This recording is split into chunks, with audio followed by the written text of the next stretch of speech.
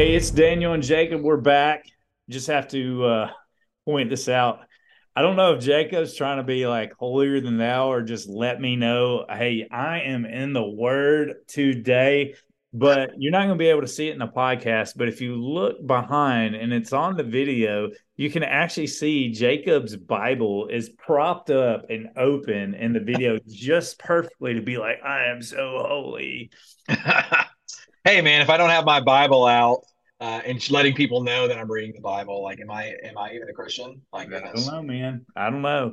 So we're talking about technology, and I understand that talking about technology and rhythms, yada yada yada, it's overdone, and we talk about it all the time, and people get it and they understand. So the next thing, what are some things, Jacob, you and your family do on a consistent basis? This building rhythms, and what does your Sabbath look like? Yeah. So one of the things that we do, and actually it's new because now our family is not just Catherine and I. It's Catherine, myself, and Elijah. One of the rhythms that we have is, well, I know that you are a guitar mastermind. But one of the things I'm trying to do is pick up guitar because I'm really passionate about family worship and the idea of implementing music into our home. So what I've done, I've only learned a few chords, but what I'm doing in the space is reading a psalm and kind of singing that psalm out loud, and then praying that very same psalm with Catherine and having Elijah hear it, because the rhythm, the family rhythm of again getting into the Word together, singing together. Those are kind of things that we're learning. We're adjusting to it because again, he's still 10 months old. So maybe a fire truck or a dinosaur is more appealing um, than dad praying through a psalm. But it's the intentionality there because life is messy. It's not going to be this cookie cutter kind of outcome when we are doing these rhythms. In fact, I think it's surprises that the Lord actually shows us His grace, and the Lord does surprise us with Elijah and how he is reacting to certain kind of things. He reacts to prayer in such a again such a childlike way. Just loves prayer. But this is an area, if I'm being honest, contrary to belief, people think that just because I'm a pastor or just because pastors are pastors that we are flawless at this. If I'm being vulnerable here, I am not flawless at this. This is something that I am continuously trying to learn and get better at. I mean, I remember a mentor friend of mine saying that if we can just move a little further along in the spiritual disciplines and our walk with Jesus, then we do see that Jesus continues to be with us. So that's an area that my wife and I are learning and continuously working at. We're not doing it flawlessly. We don't have a specific rhythm, but if it's still happening, then there is a rhythm to it and there's still intentionality happening. Now, what I'm personally doing, one of the rhythms that I do, believe it or not, as someone who is as someone that's quite talkative and No, likes you to. don't say. Hey, Hey just man, so be you guys careful. know, Jacob is a huge introvert. Yeah, Yeah, uh, I get my energy from being by myself. yes, Not. so that's Um, he's been sitting there reading the Bible all day long. that's it. But one of the rhythms that I have implemented actually in recent years is silence, silence and solitude. There's actually several people that you can look at different church fathers and mothers throughout history where they would say that they would spend more times in silence to prepare for their work in the day. So one of the things that I do again to resist the hurry, to resist the again because I'm in a pastoral work where there is just this inkling that I need to do all these things for God, which that's actually an unhealthy statement. and not a true statement. God didn't create us to do things for him, but to do things with him and to enjoy him while we glorify him in our works. But before I start the day, it's actually funny. I have to get to my office because my home, I don't have that kind of super holy. It's funny that you said that about my Bible. I don't have that kind of super holy kind of approach where the very first thing I do when I wake up is go straight to the kitchen table to get into the Word. Well, that's really challenging with a 10-month old when he's awake before me. So what I have to do is I have to get home, get to my office, and close the door so that I'm not interrupted. And I just take about 20 minutes to just practice being silent. Now, sometimes silence can be deafening, ironically, and Yes. all the distractions that can come in that. I actually learned this from the Episcopals, this practice called centering prayer, where in silence, you have a certain word that reflects the character of God, and you meditate on that one word, which worldly meditation, just to clarify, worldly meditation from different religions is about not thinking whatsoever because the flesh is bad and all of that. What Christian meditation is actually more of a focusing in. It actually is thinking, but specifically thinking about the Lord and dwelling on the Lord. So for 20 minutes, I'm not praying because oftentimes if you grew up in the church, prayer becomes that even becomes something that we have to produce. That we try to say the right words to God and we try to sound very theological or very smart to God as if someone else is listening to our prayers. So it's not even about that. It's just more sitting in a space, dwelling on, let's say, holiness, dwelling on that word holiness and looking back at how the Lord had been holy to me, or peace, looking back and seeing how the Lord has been peaceful to me, knowing that no matter what happens today, this is where the Lord has shown up and has been relational to me. So that when the hurry comes, and I have to show up at this certain type of thing, or have this kind of expectation, or have these kind of things that I'm expecting of myself, I'm allowing myself to remember again, it's the Lord that sustains me today. And it's in that silence where I don't even contribute and the Lord just loves me. In fact, that's what silence and solitude is that you just sit in a space and the Lord just love you. Just let So, him love you. so that concept's called centering prayer. Yes. So it's kind of the thought. I wrote down a couple things, and the first one is I thought back to when Adam French from Recovery Refuge was on the panel. He mentioned just simply how he starts his day by literally sitting in silence. It was either the next day or a couple days later. And sadly, I haven't done this since, and I need to because I know it would be really good. But like you said, the silence being deafening. I just want people that are listening to try it. Just try getting up in the morning by yourself, first thing before anybody else does, and literally go sit on the couch or go sit somewhere, right? Where you're not going to fall asleep. You're going to stay awake, right? And just literally sit in silence. And because of the world we live in today, it is super, super, super difficult. And it's super disarming and it's really, really difficult to do. And kind of the segue into that is what I like about you talking about centering prayer is it gives you a focal point in that, right? So you're not Yep. simply being silent just to see, hey, can I be silent? But you're actually going there to focus on something specific to the Lord, Yeah. like holiness. What does that mean to me? What does that mean to God and just focusing on that while you're centering in silence. So maybe I'll try that tomorrow. Yeah, yeah, and that's it has been a hard practice. And again, that's where I would say that even if it's challenging, you can't do the full 20 minutes and you can only make it to two. Like Jacob, I can only make 2 minutes. Well, don't think that our father is Pharaoh, because I oftentimes think that hey, God's disappointed in me because I had this kind of expectation, or I didn't get a word for him, or I didn't I didn't get anything out of this. The Lord must be disappointed with me. That's not true. Our God is not Pharaoh. Our God is not what we think of ourselves. Our God is so much more loving and abundantly faithful in love towards us. So even in that, He smiles at us when we are intentionally just pursuing after Him.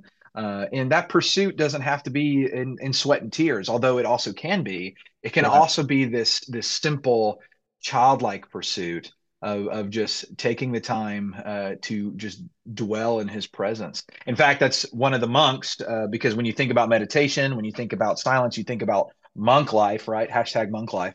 Um, but one of these famous monks, his name's Brother Lawrence. He wrote this book called Practicing the Presence of God. And in this book, he is saying there is nothing more important for the human being than to just, again, practice, have the rhythm of being in the presence of God. In fact, when I was talking to our congregation, our pastor allowed me to be the first sermon in the new year, which I actually famously coined it to be Associate Pastor Sunday. But when he asked me to preach on the first Sunday of the year, what was dwelling was the most important thing for us is to practice the presence of God. So when we are in that silence and solitude, again, why is it important? Well, Jesus did it too. There is countless stories where Jesus gets away. He gets away from the hurry, and it's not even just the hurry and the things that we think that we say are cultural. He's getting away from ministry. He's getting away from what we would consider to be good Mhm. things. He is getting away from even that because he's saying that intimacy with my Father is better. So there is nothing more important than intimacy with the Lord. And silence and solitude is just a space again where you're not trying to contribute to even trying to woo the Father. They're like, hey, love me because of how well I pray, or love me because of well, hey, I'm reading this many verses and I'm making this many notes. Those things are also rhythms. Bible study, the prayer, these things are rhythms. But what silence and solitude says, hey, you're not bringing anything to the table. It's just the Lord actually inviting you to the table and saying, hey, come and see again who I am. Well, I mean, I love it. It's kind of like when he was, in the garden and he left to go pray, and just spend time with the Father. Um, I think about rhythm, and we talk about rhythm. I, I love that you brought up, you're like, hey, I can't remember how you said it, but you basically said like, my home is not the best place to spend time in silence. Well, you knowing that and knowing that you've built in that 20 minutes when you get up in the morning and then you get to your office, that 20 minutes has become a rhythm, right? Because it's not so much of when it happens, it's that it happens and it happens Mm, consistently, you know? yeah. Um, so I love that. It doesn't mean that like, hey, the first thing I have to do when I hit the floor is open up my Bible, right? It's okay that the first thing I do is get up and maybe go use the bathroom and then maybe I start my coffee, right? But I build that conscious rhythm into my life that, like, yes, no matter what, between this time and this time, I am going to read my Bible. I Yeah. am going to get into the word and I have time set for that, or just simply, you talked about running, running, and then instead of being stimulated by music, right, we're just like literally paying attention to what we see in creation and giving thanks to God as we're running. One of the a healthy rhythm, I wouldn't say it's obviously a spiritual rhythm, but a healthy rhythm that I've gotten into, just a lifestyle thing for work, is emails. Like I try not to check emails when I get home, and I try not to check emails first thing in the morning, and I try not to check emails when I first get into the office.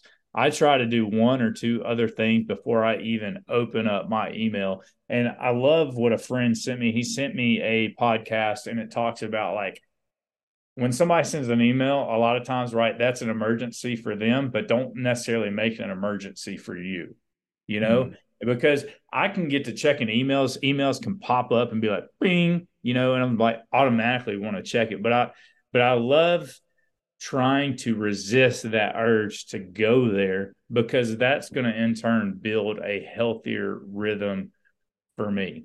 So yeah. anyway, man, what is there anything else that you guys do? I know, man, you're pretty big on like, hey, this is my Sabbath day. I'm not really gonna have much communication with the outside world. Like me, like Jacob is one of my close friends, but I'm probably not gonna be easily able to get like in touch with Jacob on a Tuesday when his Sabbath is. It's just not gonna happen.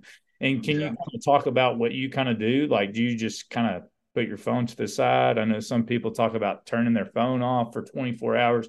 What is it that you do, and what have you found works for you? Yeah. The first thing that I have to do, like I stand by what I said earlier, that notifications are the new kind of nicotine. That it is addicting to hear the ding, whether it's email, whether it's Facebook, whether it's a text message. All of those things, like it's nice to feel wanted. Plus, it's also nice to just be in the know. So that was the first thing that typically goes on Wednesday that I Oh, so put your my Sabbath is on Wednesday now? yes, Wednesdays. Okay, Um, awesome. How's I your am the Sabbath on a Wednesday? well, you know what? I'm the only pastor probably in all of the United States that doesn't work on a Wednesday. Um, um, and they were just like, "Hey, we're gonna get Jacob not near the youth and kids because he might bore them." Uh, Yeah. but no, yeah, Wednesdays are my Sabbath where I do practice some of these rhythms. But it does start again with making some intentional movements where I'm putting my phone in a specific place. I'm having to actually say some mantras, which is like a statement of truth, where I'm telling myself, because Wednesdays are my day that I'm with my son. Catherine and I, again, we both are full time jobs. So Catherine is working, and we have family in the area that are able to watch our son. But Wednesday is my day to continue to be a father, and I'm having to say statements like, "My son." Like this is just a blanket statement, simple statement. My son is more important than my work. Um, and having to say those kind of statements so that when the temptation does come of like, hey, well, I wonder what's happening over at the church, or hey, I wonder what's happening right now, or I wonder what's happening in the world. Um, to say a simple statement, my son is more important, and say it out loud. I haven't gotten to this point yet, but even writing it down so that I can see it. My son is more important than my work.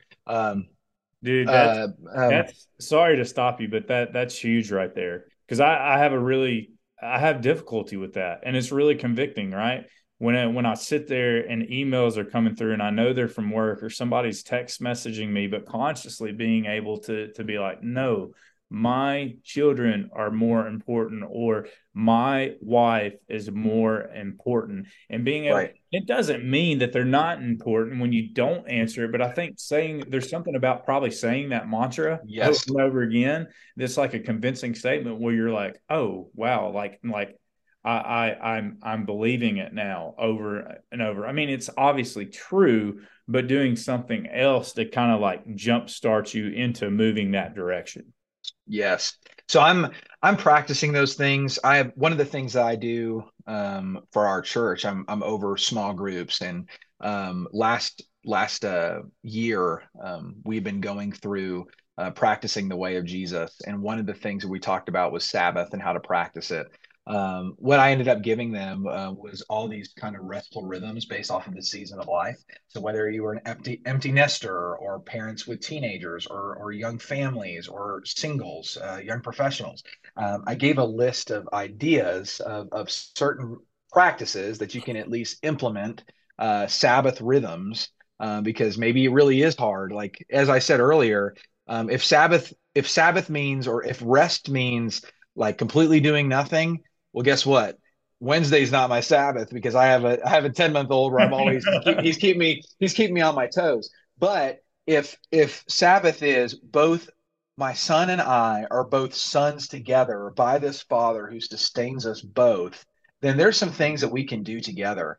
So I actually had to look at the things that I wrote for parents with young families, which was one of them was go to the park and pack a bag with some toys and play together. Yes, in light of the Lord and knowing that He is with you in this, that was a Sabbath rhythm that Elijah and I actually did that this past Wednesday. We didn't have a bag of toys, but we went down to Miracle Park, I think it's called, in Gallatin. We were just at the playground, and I was just getting to see him laugh on the swing, and thanking the Lord. Like it doesn't have to be because I used to have this idea growing up, again, in a very conservative kind of mindset, that my prayer has to be super deep, super long in the morning, and that's what it means to to have quiet time. But then what I found myself doing in my life was that was it.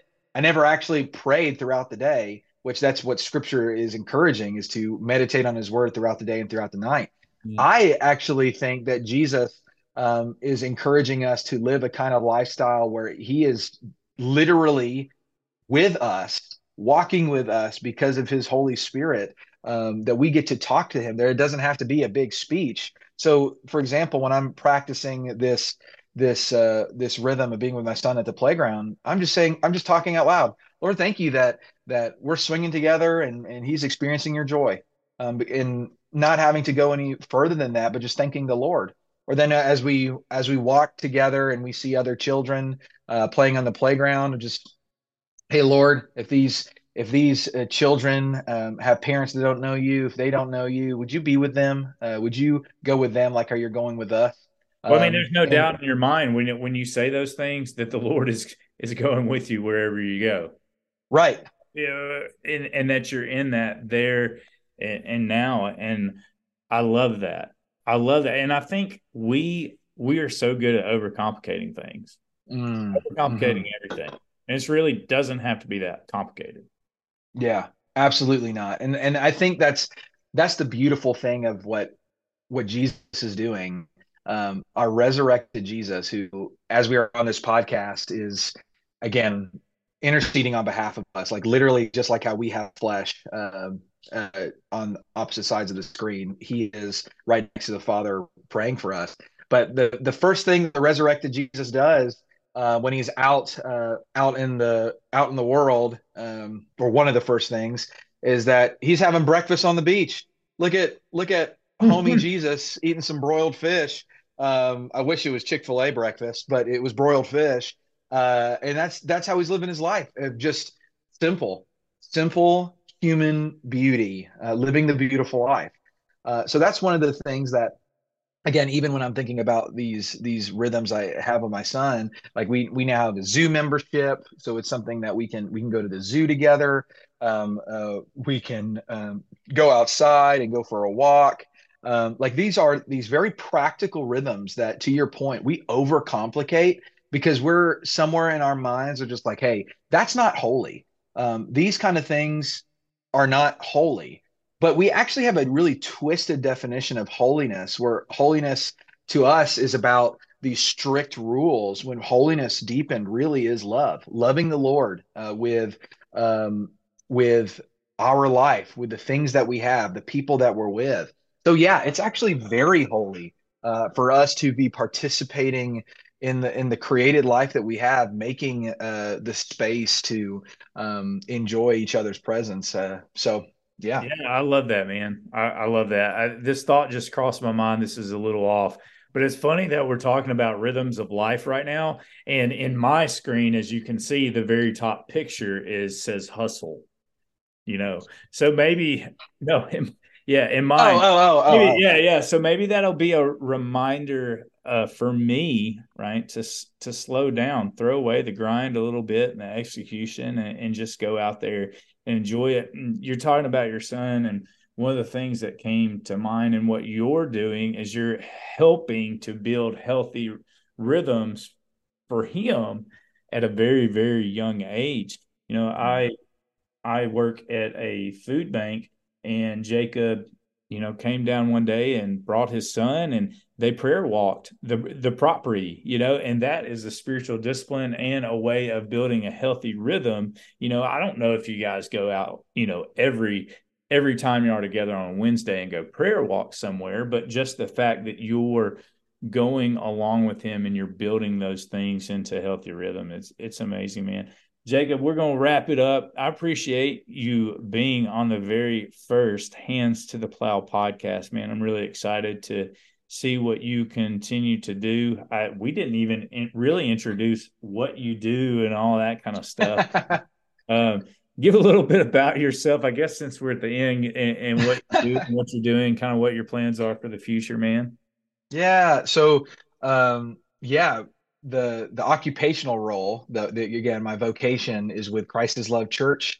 It's a church in Hendersonville, Tennessee, and I'm the community life pastor. And as those are some pretty broad words. So the specifics are I'm over small groups, men's ministry, community outreach, and young professionals. So it's a big space, but primarily, I believe maybe I'm old fashioned. I'd like to believe this is new fashioned because it's a part of the new work that the Lord has given us. But out of Ephesians 4, it says, "Equip the saints to do the work of the ministry."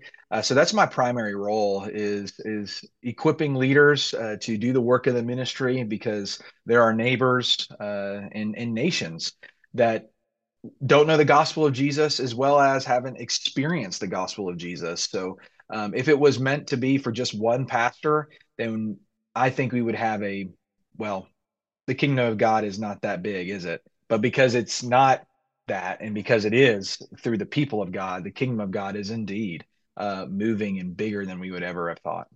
And I'll say, man, from what I've seen, you're an amazing father, amazing husband, doing amazing things at Christ is Love Church in Hendersonville, Tennessee. Your church is on fire. It's growing.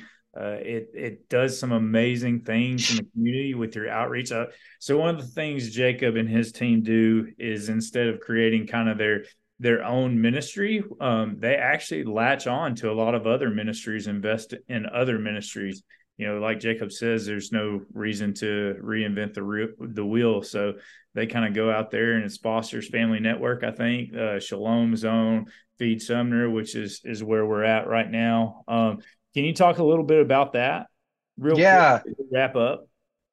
yeah, and it's actually part of that same Ephesians 4 passage of talking about what real unity looks like, and until we reach unity. I've always had that kind of phrase stuck in my head. Until we reach unity.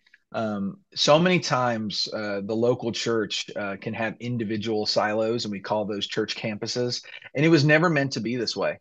I actually do think that there can be a narrative where they say that denominations are a bad thing. I think if we reframe the narrative as, hey, we're reaching different ethnicities, different groups, different communities. I think there's actually a beauty of the unity and diversity. So as I'm thinking about that and dwelling on that, the Lord made it really clear.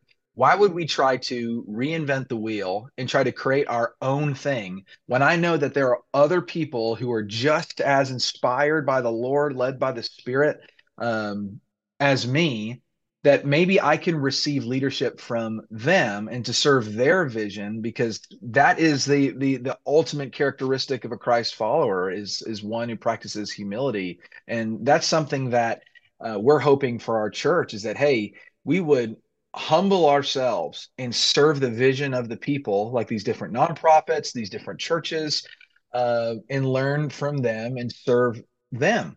We're not here trying to be the biggest church on the street. We're trying to be a faithful church on the street. So if it means to be more faithful, it means that we're going to align with other people, even if it doesn't have the CIL logo on it. But if it has the reality of the cross on it, then we're going to participate every single time. Awesome, man. Well, thank you again for being on the very first episode of the Hands to the Plow podcast. I'm sure you'll be coming on again. I don't know what we'll be discussing, but I know Jacob being as introverted as he is. I don't have anything else to say. So, man, thank you so much for coming on the podcast. Just one more thing. If you had one last thing to say to everyone, what would it be? I mean, even in light of the title of this being Hands to the Plow, um, know that it's because the Lord, like in the context of that verse, leading into a harvest, there is a sower that sowed something before you were even there to put your hands to the plow. That because of his finished work, you're able to put your hands to the plow from what he has done. So putting your hands to the plow ought to be a part and from a place of rest. So I'm hoping that as we continue as a people to look toward what the Lord has in store for us, I pray that we would continue just to live from a place of rest rather than for it. Yeah, and I think that's good. We'll end it on a challenge, man. Let's try. Everyone who's listening to this podcast, Jacob, myself included, let's try to work from a place of rest rather than working to rest. Again, it's Daniel, Hands to the Plow podcast. Thanks for listening in. We'll see you next time. Have a good one, Jacob. See you, man.